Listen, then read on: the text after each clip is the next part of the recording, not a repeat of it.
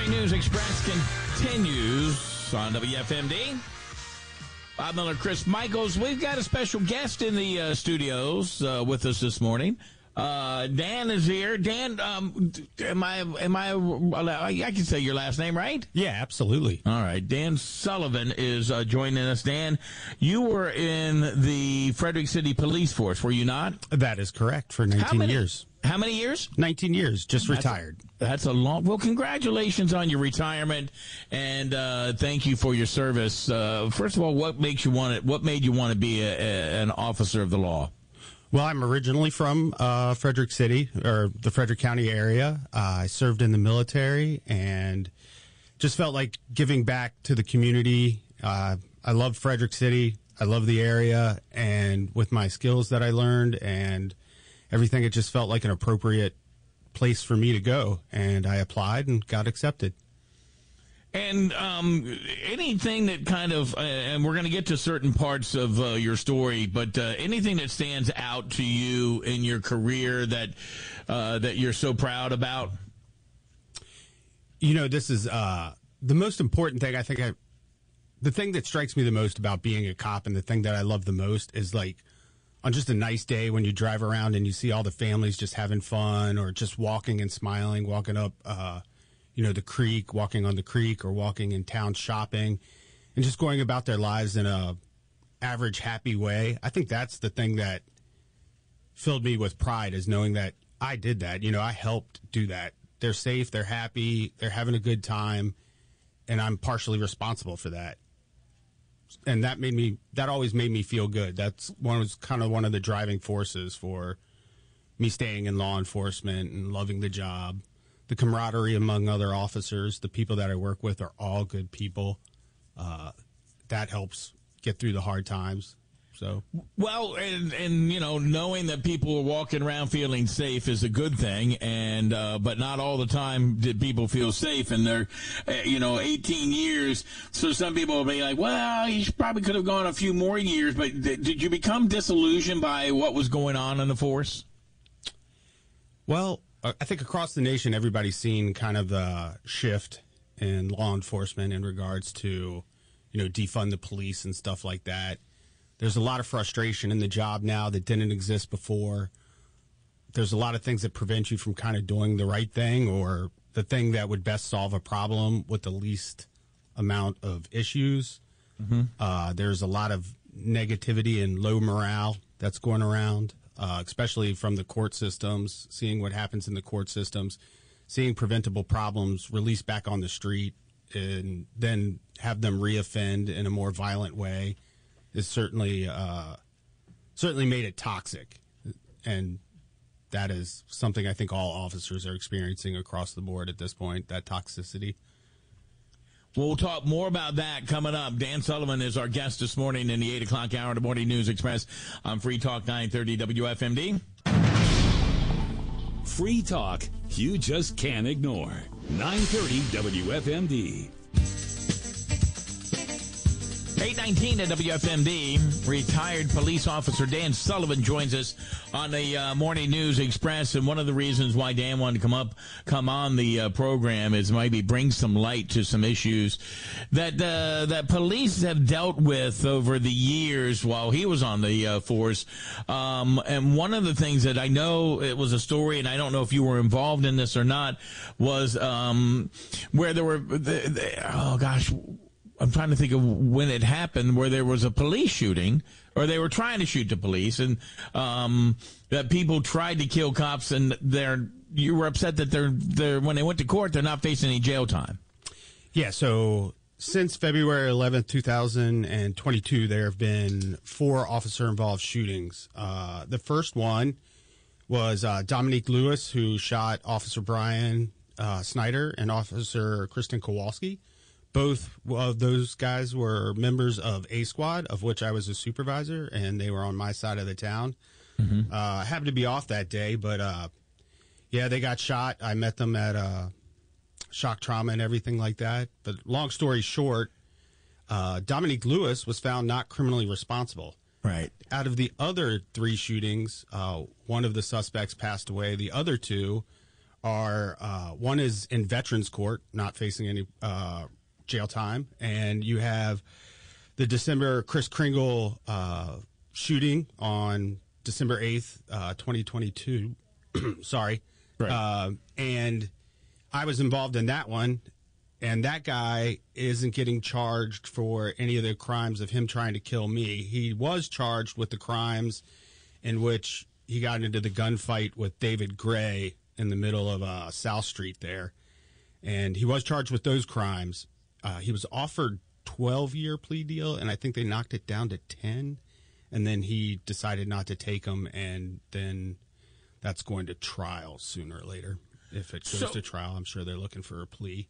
So let's go back to the first one that you mentioned. That was just recently, the video of that was just recently released. And it was a very, if I'm correct, that's the one I'm thinking of, correct? Yes, correct. And it was released, and you could see, and I'm not sure the names of the officer I see on his camera, where you could see the blood dripping out of his uniform while he's still trying to apprehend the subject. That is correct. He got shot above the body armor in the chest, and it exited his armpit. He's lucky to be alive. Yes, and thankfully that he is. Are you saying that is the state's attorney's office being soft on crime? Because I know Charlie Smith, and who is the state's attorney, and he would say that he's pretty tough on crime. So I would disagree with that. I would agree with him in certain areas like domestic violence. Brett Angle, I think you had her on the show recently. She's an axe-wielding Viking when it comes to prosecuting those crimes. Like, she's all about it. That's her life. She's hard on it, and she goes after it. Violent crimes, 100% soft. Every time you see Frederick Police or Frederick County Sheriff's Office press release, I challenge every single one of you to go into Maryland Judiciary Case Search and look up that individual and see what crimes he's been charged with and see what crimes were dropped, and then see that he gets like 15 years sentence, but they suspend all but 3 years of it, which means he's going to serve 1 year before he gets paroled, and then he could take advantage of numerous other things to get out earlier. So it's like, look at that, and then think, hey, is he really being tough on crime, or is he just putting up a show? I think he's putting up a show, especially when it comes to violent crime. Are we blaming the state's attorney, or are we going to blame the court system? Are the judges that have been appointed and elected, are they the ones who are more soft on crime? Are they? Have you talked to anybody in the state's attorney's office, and they're like, we can't, here's what we want, and we're not getting it? Well, so that's true in juvenile crime. Their hands are tied there. Like, the laws that have been put in place, juvenile crime, they don't really have a choice. But a plea deal is worked out between the defense and the prosecution, and then when they come to an agreement, they take it before the judge, and then the judge decides, whether to accept it or not, and they always do because it's obviously a worked out agreement. But there are times when they go to trial, and there's certain circuit court judges, when you bring 20 drug charges in front of him, he immediately cuts out half of them. Doesn't matter whether he committed them or not, or the evidence, we're not even, they're gone. And then they work it from there. And they like to hit them with, like, flashy numbers of, like, here's 20 years sentence. And then on the back end, they're like, okay, now we're going to suspend 18 years of that, and it looks nice when you're like, oh, he's guilty and he got 20 years. But then when you start talking about what's suspended, and then when you start looking at what's going to be, when he's ready for parole, it's like no time at all. We're talking with Dan Sullivan, retired police officer in the Frederick City Police. Rank and file. I mean, if you talk to other people, or have you talked to the chief of police while you were on the force and saying, you know what, I can't handle this. What's going on? Does the chief of police does he have any say on what happens when it comes to this? And is he going to bat for you guys? Oof. I have had a couple of meetings with him. I will say we are very different people, and we would disagree on probably a lot. I think he is more concerned with public perception than he is actually with morale within the police department. I think he will gladly come out and initiate a program for like mental health and stuff like that. He definitely does that. But like in regards to like going out and proactively getting with the state's attorney's office and battling this, like that is not something I've seen him take concern with. I have brought this problem, at least my shooting, up with him specifically in a meeting, and I mean that is, from all I saw, fell on deaf ears. So and it isn't his lane. To a certain extent, it isn't his lane to get involved with the like a criminal proceeding. I mean, he does have an obligation as an agency head to get with another agency head and work out problems. Now, where that line is, I can't really tell you. I will say I think he needs to push more and harder. But did this cause you to leave the force early? Yeah. I would say the last 4 years have been relatively toxic and not a good experience. I mean, if somebody tries to kill you and they don't face any criminal charges, what does that tell me my life's worth? What does that tell you, all the other cops who are out there on the street, ready to run into active shooters, which A Squad did on that, day at the Fort Detrick and over on Progress Drive? Like, we ran in there, not knowing if he was in there or not, and, saved the 2 guys that were shot. We're going to think about that in the back of our head, whether it's conscious or subconscious thought that, man, this guy might try and kill me. I could get killed, and he's going to be found not criminally responsible, or they're not even going to bother charging him with that. So that's in the back of their minds when they're getting ready to handle crime for the public. Most of them, if not all of them, overcome that and go out there and do it anyways. But I could be lying to you if I said that they weren't thinking about it, at least subconsciously. What about Frederick City FOP Lodge? I think it's 91, if I'm not mistaken. What part do they play in this, if any? I mean, to get the entities that you've been talking about to work together to maybe be a little tougher on sentencing and punishment. So one, Charlie Snyder's great. Love him. Good guy. Definitely fights for the cops. I have nothing bad to say about him at all. I will say that me coming on the radio and doing this is by far stepping outside the norms of police officers. How many times do you hear a police officer complaining about the system and how it's set up and how it's performing? We usually try and stay neutral, and this is definitely not a neutral position. I'm obviously taking a stance on something.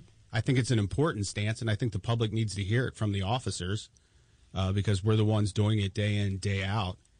However, it is I'm definitely going to rustle some feathers within my tribe or my group, Yeah, and well, I mean, you're now retired, so there's nothing that can we'll talk more with Dan Sullivan. I got some other questions for him. When we return, and if you have one, want to hear from you, 301-694-9363, 301-694-WFMD. We'll talk more with Dan Sullivan. I got some other questions for him. When we return, and if you have one, want to hear from you, 301-694-9363. Morning News Express on WFMD.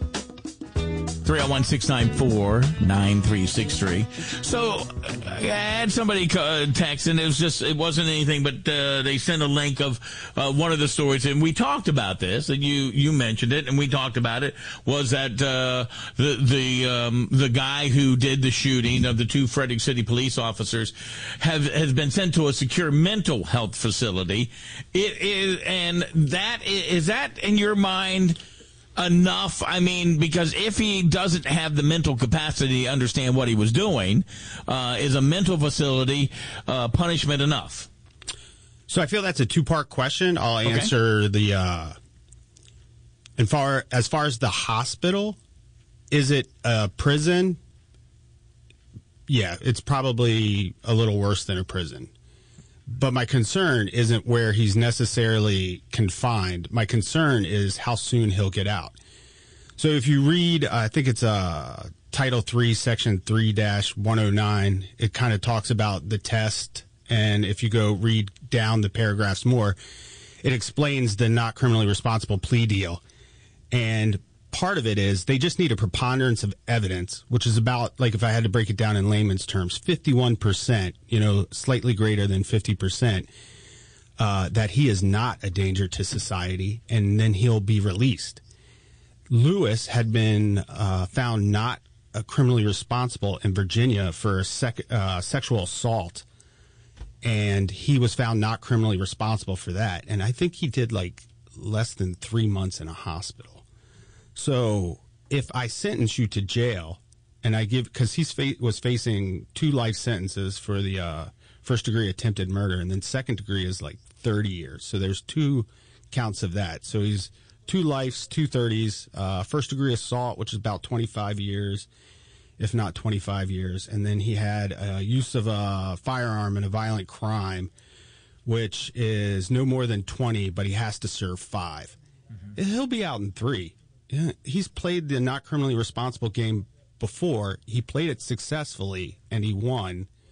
Why would history not repeat itself? Right. Now, when he's found not criminally responsible and they find that preponderance of evidence that he is no longer a danger to the public, it does go back before the courts. And I'm sure Charlie Smith will say, well, hey, I don't think the courts will release him just because a psychiatrist said he's not a danger to society. But his argument to why he couldn't fight the not criminally responsible plea is the same people said that he was not criminally responsible. So he couldn't fight that. He could fight it. He even said in court something along the effects of, I could go get a different doctor, but that would be an uphill battle.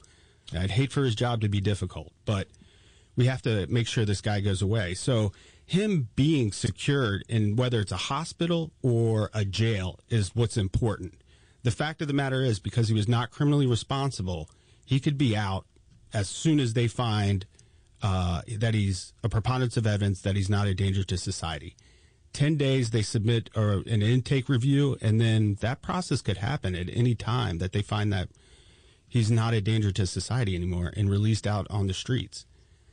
And the argument that's not. But let me ask you a question. And you're not a judge, and you're not the state's attorney. But that was a decision that was made by Judge Salt, not Charlie Smith of the state's attorney's office, right? Well, so what happens so the defense attorney has an obligation to bring up the fact that he's not criminally responsible. Right. Okay. And then he is sent to the Department of Health evaluators. In this case, it was Dr. Lambert. And Dr. Lambert then does a review.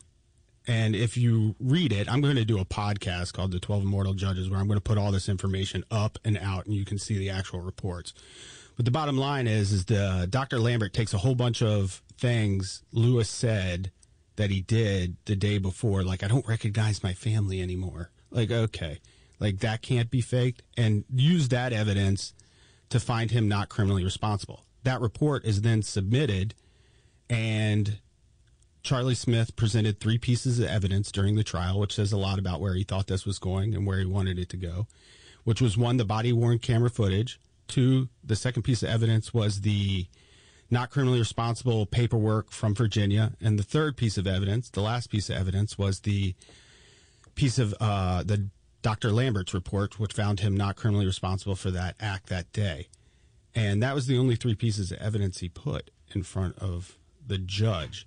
So then the suspect, Lewis, said that he was not guilty. And then they go through this, obviously, lawyer stuff that I can't track as well as I can the law. Then Charlie Smith presented the not criminally responsible paperwork. The judge reviewed it. They found that he did commit the acts that because of the body-worn camera, and it was obvious that he did. I mean, I don't think anybody could argue that he didn't. And from there, they just found him guilty and then said he was not criminally responsible for the act. So, I mean, all 3 of them are involved. All 3 of them are responsible, right. I would say. Yes, it seems like hearing that, and, well, obviously certain people know how to play the system. They always have. And then the system needs to kind of change a little bit so they don't get to play the system, even though this place apparently has, as you said, it's a bit, it's not a hospital, it's a prison hospital kind of, but it's still probably not what other people are looking forward or looking towards to have happen. And as a police officer, you want to make sure that when you go out and you do your job on a daily basis and you can run into a guy who shoots you, that they get punished properly.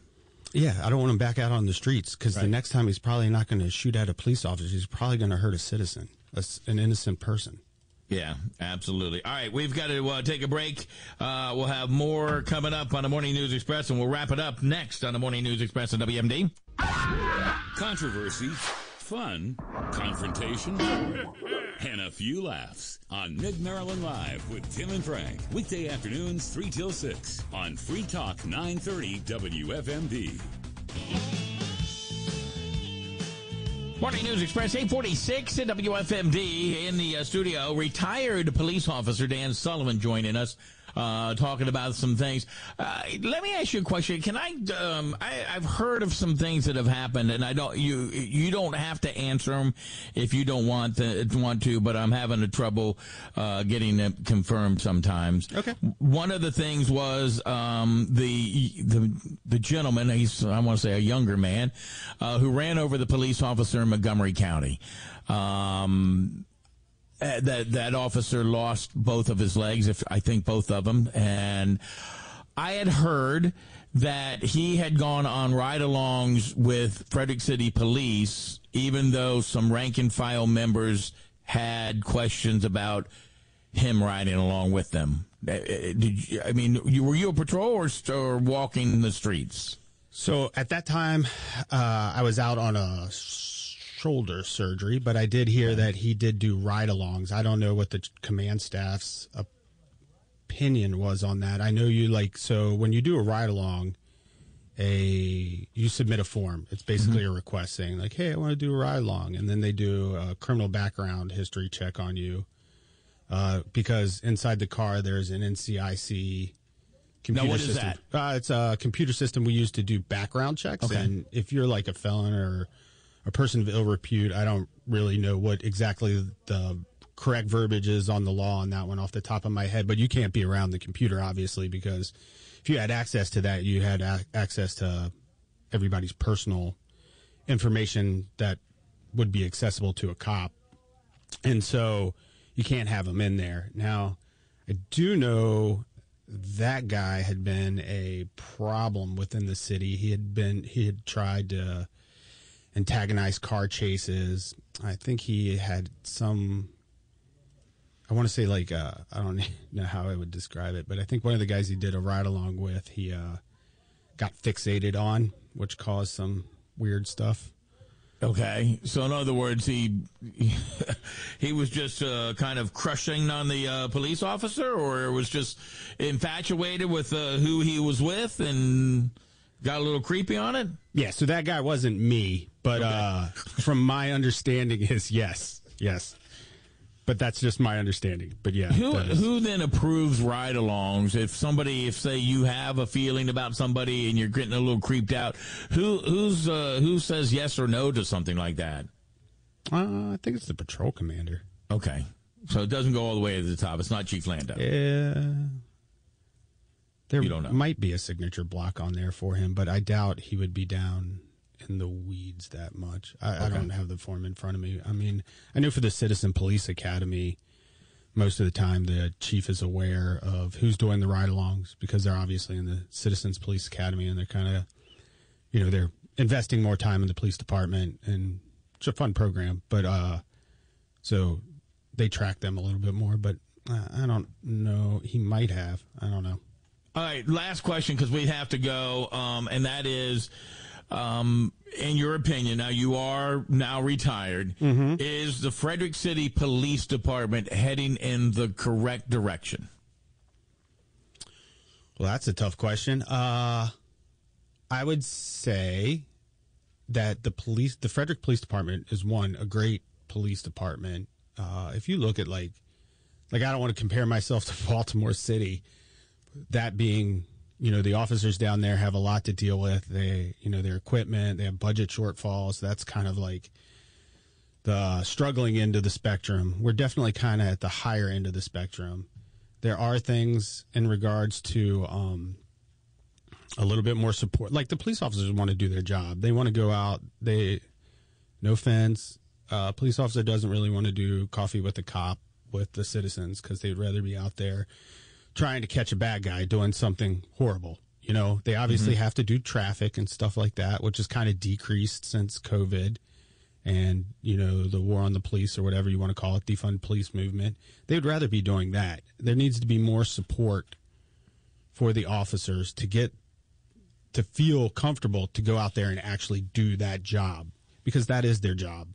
And I think that is where we are failing. That is where I've seen failure.